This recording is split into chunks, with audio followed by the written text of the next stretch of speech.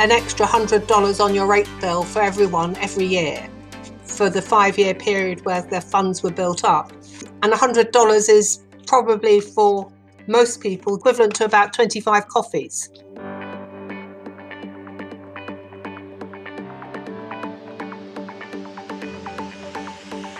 Welcome to the Freewheeling Podcast, a place for free-thinking ideas in transport and mobility. My name is Thomas Abelman, and each week I'll bring you fresh voices, new ideas, and unconventional thinking. So let's get started now with this week's edition of the Freewheeling Podcast. My guest today is a true expert in public transport. She's been inaugural chair in public transport at the University of Sydney since 2008, and is also Professor Emerita at the Institute of Transport and Logistics Studies. She's been researching public transport since 10 years before I was born, and I say that not to make myself sound young, but to emphasise the extraordinary depth of her knowledge. Corinne Mulley, welcome to the Freewheeling Podcast. Thank you. You make me feel very old, though. No, not at all. Just you've been researching transport for, I am right about this, nearly 50 years, aren't I? I have more or less, if you take into account undergraduate, postgraduate research, is that right, 50 years? Oh, of course, yes. If you take all those into account, yes, that's right. So I'm a transport obsessive, as you know, and I imagine you get asked the same question that I often do, which is, why on earth transport for 50 years? Well, you pre-warned me that you were going to ask this, so I've actually thought about it.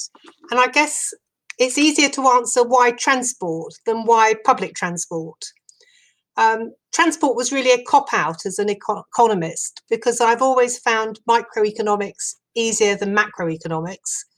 And one of the fundamental assumptions of neoclassical economics is that transport costs don't exist. Well, that's patently rather stupid, but it also makes theory much easier to bend when you start introducing transport costs. So that's why transport. Why public transport? I suppose I've always been influenced by wanting to provide evidence for policy. And I've been extraordinarily lucky by being an academic, where I've been free to follow my nose with no one telling me what to do. In fact, I'm probably a bit of a rebel. I don't like doing what people tell me to do. So just as an example, I suppose I was in my 20s when the Jubilee line was built, and I saw all the enormous gains that individuals got on their house prices from a project which was paid for out of the public purse. And that seemed to me so terribly unfair that I wanted to investigate value uplift a bit more. And that's carried on almost over the last 30 years or so, trying to refine that and developing policy where those individual gains, which I don't think are fair, can be extracted to pay for services which will benefit everyone. So that's one stream. And I suppose the other is that I had really good role models and mentors.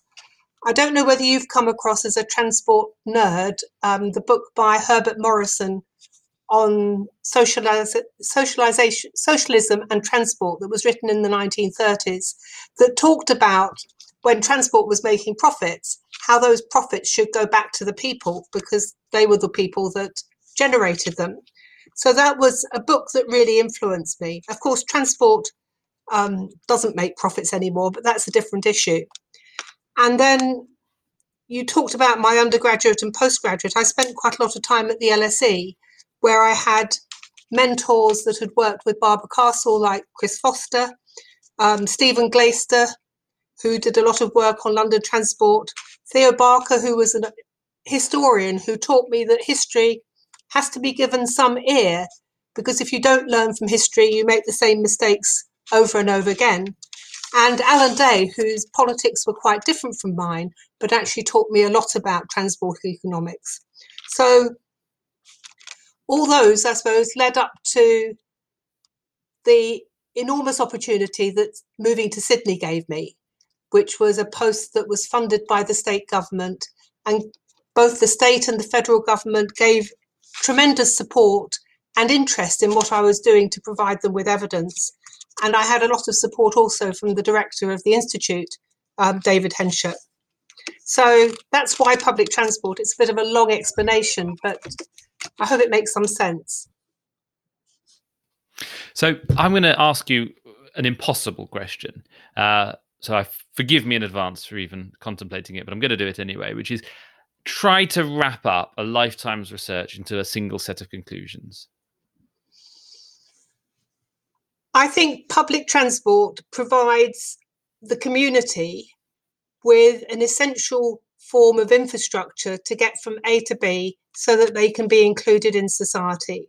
And so my work has been based on how to further that, both for disadvantaged members of society, but also to make it more efficient so it goes further. And one of the things that you've been sort of sitting on the outside looking in for a very long time, and there's constant news. And at the moment we're in the UK obsessing about the national bus strategy and the Williams review and this and that and the other.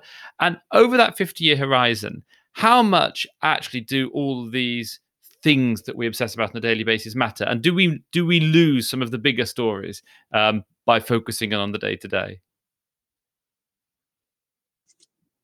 I don't think what you're talking about is focusing on the day-to-day. I think things like all these reports that we've seen have been ways of trying to make what we do better. And I think some of them certainly have. For example, if you look at the cost-benefit analysis, which came in, I suppose, in the 60s for transport, and the first report was on the Victoria Line that showed how the Victoria Line brought benefits, even when it wasn't actually making a profit. All these things, I think, are important to get our understanding. The work that I'm doing on value uplift is showing how it's not just one person or everyone making the same amount of uplift. That depends on where you live, what sort of house you have. And so the policy implications are clear. If you stick a constant tax on everyone, you're going to cause further inequity. So I think these things are important to understand on the day-to-day basis so we don't make mistakes, or so we don't make too many mistakes. So talk to me a bit about value uplift. My parents were probably some of the people you had in mind when the Jubilee line opened, because in the 80s, we lived just around the road from Swiss Cottage Station. So started to benefit from that a little bit, I imagine. So I don't think they would have even thought about some of the questions you described there. Talk to me a bit about value uplift.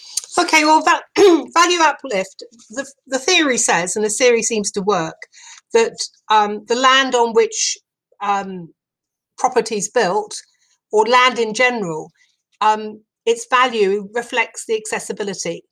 So if you put a new transport infrastructure in, various bits of land close to the stations become more accessible, and so their value goes up. And that happens the world over.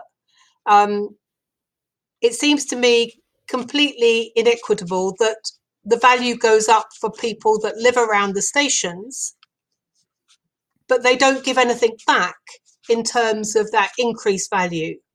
And one of the things which governments around the world are struggling with at the moment is finding money to build new infrastructure.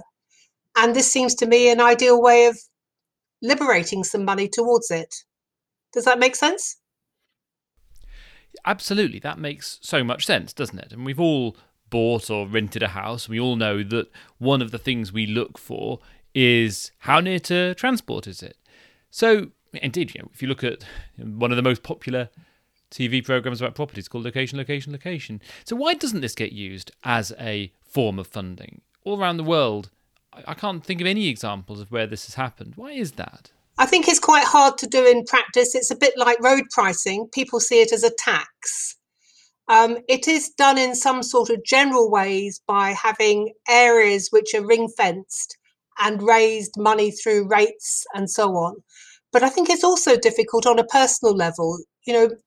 How do you justify, people say, putting a tax on the old lady who lives in the house that she's lived in since she was a child, when it wasn't her choice to put the new infrastructure within her reach and therefore increase the price?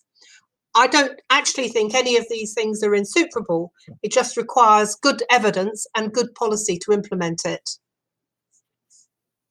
So let's look in London, for example, where we're building HS2 to Euston Station. It's always been absolutely agreed that you can't build HS2 without Crossrail 2 because Euston Station will fill up, but there's absolutely no prospect of Crossrail 2 being built because in the meantime there's been a pandemic and there's no money anymore. So let's imagine we want to find an alternative way of funding this enormous new line across London that everyone agrees is essential and is never going to be built. It's going to link Wimbledon with the Lee Valley. The Lee Valley, quite deprived, lots of housing regeneration sites, quite a lot of industrial land that could be repurposed. Wimbledon, very affluent, existing commuter suburb. So how could some of the principles you're describing here be deployed to enable Crossrail 2 to move from being impossible to practical? Well, I think it depends. I mean, there are easy ways and not so easy ways. Crossrail 1 actually was one of the systems which has used land value uplift as part of its funding. The Gold Coast Light Rail in Australia, in Queensland, put a fixed amount of extra tariff on everyone's rates who were going to benefit from the system. I don't think that's equitable, but of course it does depend on the level that it is.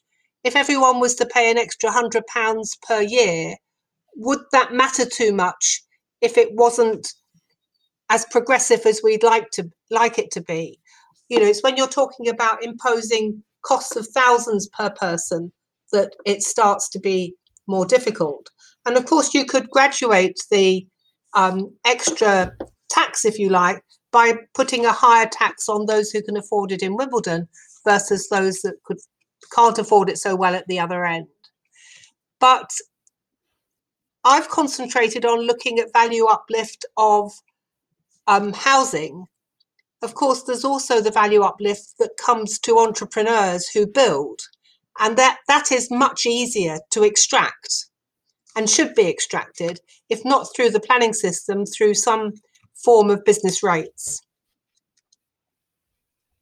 And is there other places on Earth where it has been tried? And what were the results if it has? I don't think there's anywhere that's actually applied it per household on the basis of a progressive tax.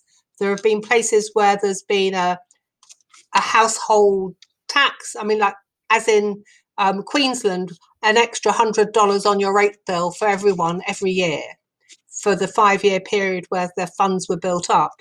And $100 is probably for most people equivalent to about 25 coffees, to give you an idea of amount. But it's the number of people that pay it that make the difference. And Crossrail, I think, actually did it through the business rates, had a specific business rates to raise money that was used to pay for it. And I think generally businesses are tapped through the planning system, if nothing else. It's the individual residences that aren't. And that has the same problem as road pricing. People see it as a tax and it's politically unpopular. And road pricing is something that, as you'll know from the Freewheeling blog, is something I think is essential. And it frustrates me the way people see road pricing as a tax or see it as unpopular, because I think an awful lot of the people who drive most and fear it most are the people who'd actually benefit from it, because of the idea that you'd apply it to the journeys that are the cause of congestion, which are frequently shorter journeys in areas with alternatives. And it's those long rural journeys where people don't have alternatives and are currently having to pay fuel duty. Yes, I think, but I think the tide is turning on that, because it's always been the case that an argument against road pricing has been that if you charge everyone, rural residents will pay disproportionately too much because they're not in congested areas.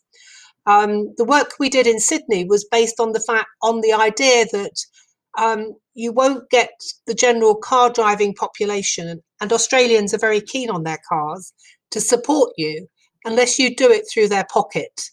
So what we looked at is how you could change the emphasis between the fixed costs of owning a car, which here would be our road fund tax, and the variable costs of running a car, which is the fuel tax, how you could change that balance to leave car drivers unaffected overall and yet improve congestion. And our idea was that you remove effectively the road fund tax and you put a a relatively small per kilometre charge on peak hour kilometres only. And our analysis suggested that if you do that, you remove enough from the peak hour travelling to make speeds comparable to the sorts of speeds you see in school holidays. And at the end of the day, it was set so the individual driver who did an average number of miles would be unaffected. Of course, if you did more than that, you'd pay more. But if you did less than that, you'd also pay less. And I suppose what resonated with me over your blog was the pointer to what's happening with electric vehicles. That actually the road fund tax, which was originally in the 1920s set up to build roads and has been appropriated ever since for all sorts of other, perhaps more dubious road-based activities, is quite fast not keeping up with inflation. And the fuel tax revenues are disappearing as people move to more hybrid and more electric vehicles.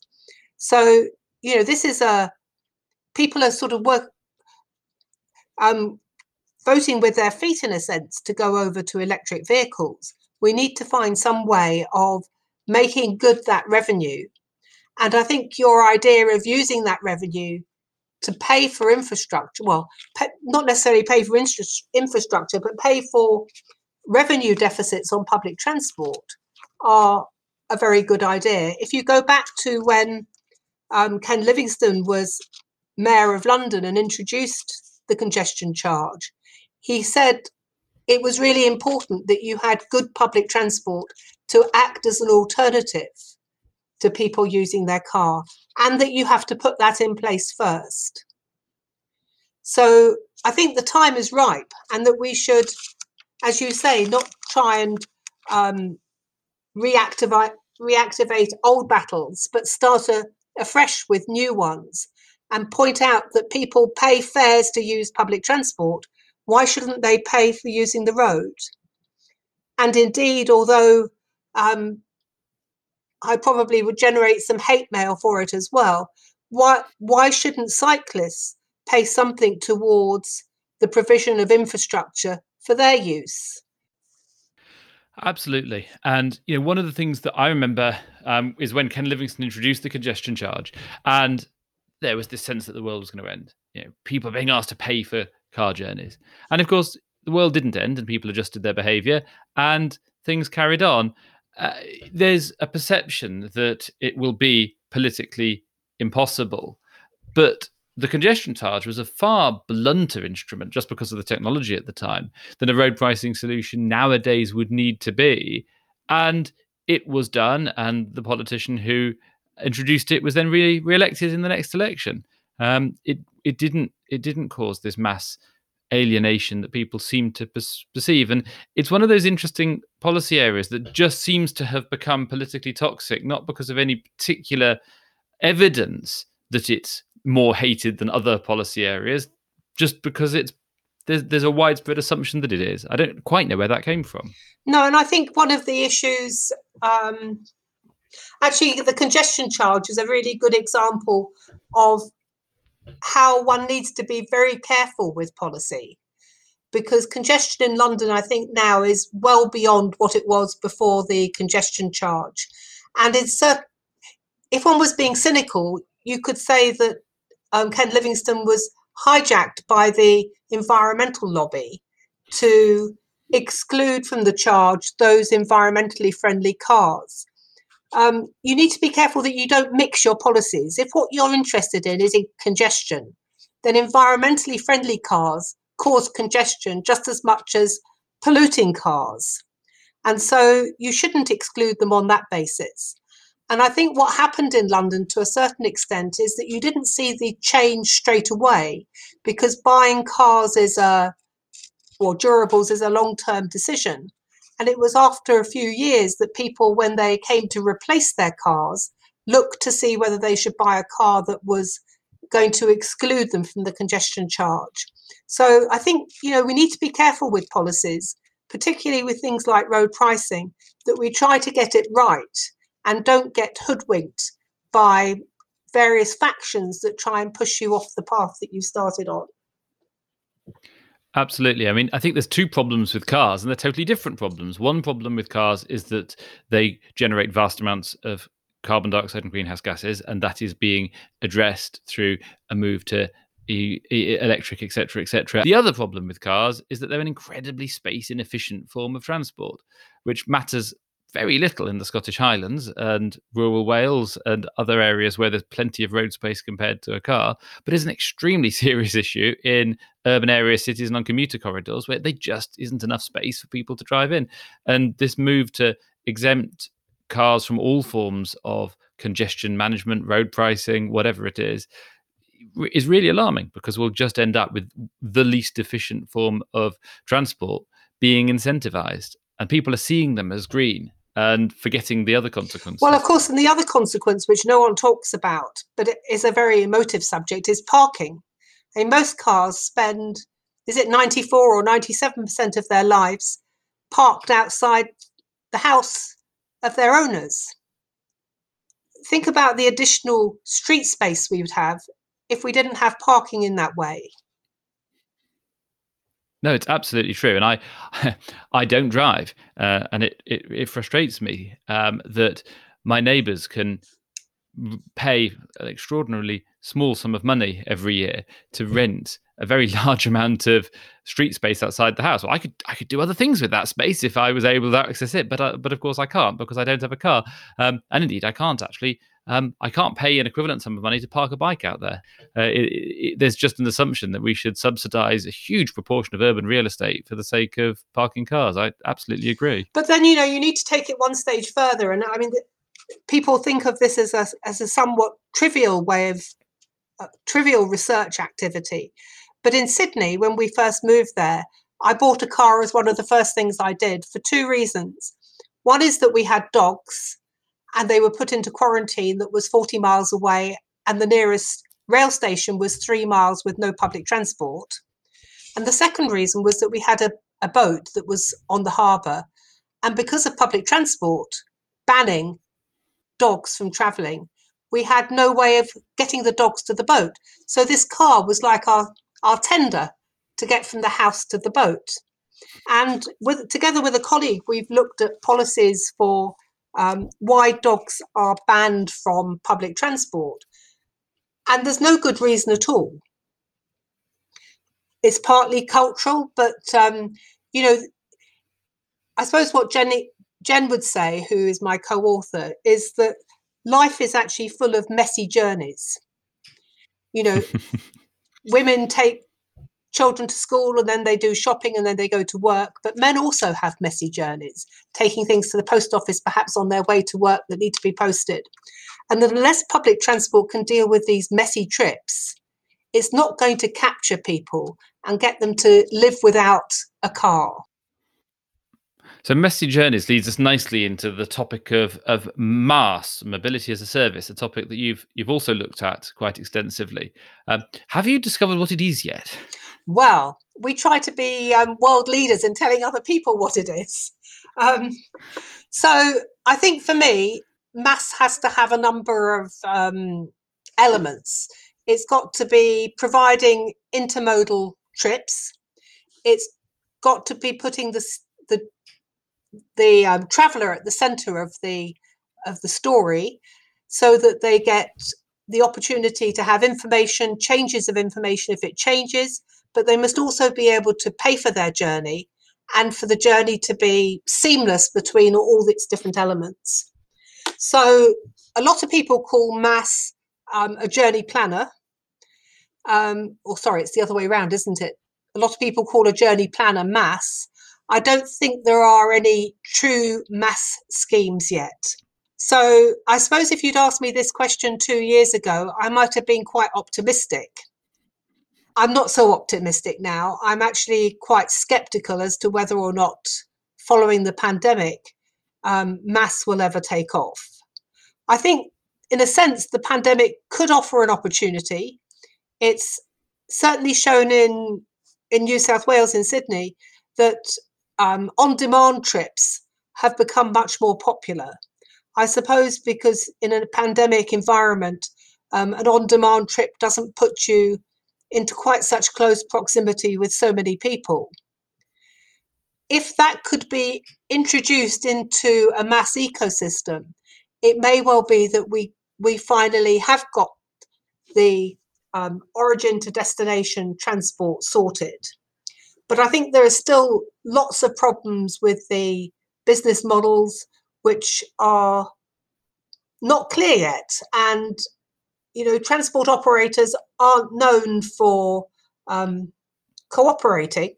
I mean, for example, two operators, I think it was Uber and one of the operators in Sydney were going to provide an on-demand service offer to the state government, but it fell apart because neither side was prepared to give up their brand. So there are all sorts of issues that I think will stop mobility as a service, which I think is such a great opportunity for public transport to thrive at its centre, to come about. One of my worries about mass is, as you say, the business models are fiendishly hard to get right, and that it's turned into this kind of Godot style thing that we're all waiting for mass. And as a result, actually, things that otherwise might happen get sort of pushed to the side because there's the sense that mass is going to come and save us all. And I increasingly worry that it won't come and save us all because it is too difficult. But there's a kind of almost an excuse sometimes for operators not to focus on the things that can be done, because there's this sense there's this thing coming that may or may not ever arrive. Do you know what I mean? Yes, and I think there's all sorts of problems too. I mean, certainly this is Australian experience, that operators are really comfortable with running services which they get paid per kilometre by the government. They don't like small vehicles because they don't understand them. They don't like on demand because they're used to going from A to B along a route. You need a mixture of operators, all of which who understand that each other have some comparative advantage in the area that they're looking at.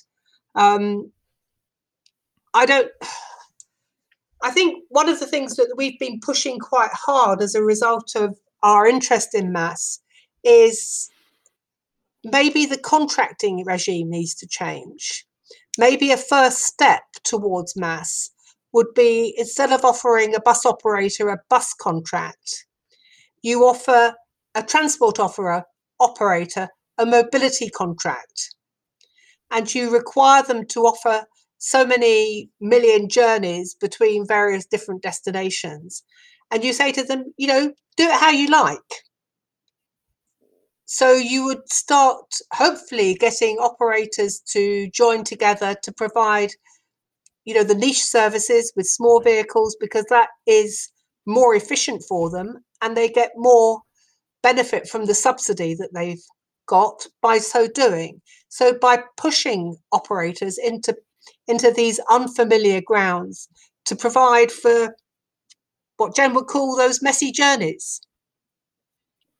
So you start contracting around the outcomes you want as opposed to the inputs you're buying. That's right. And I mean, it goes all the way. I suppose I've been having arguments like this in Sydney for quite a long time. It seems to me crazy to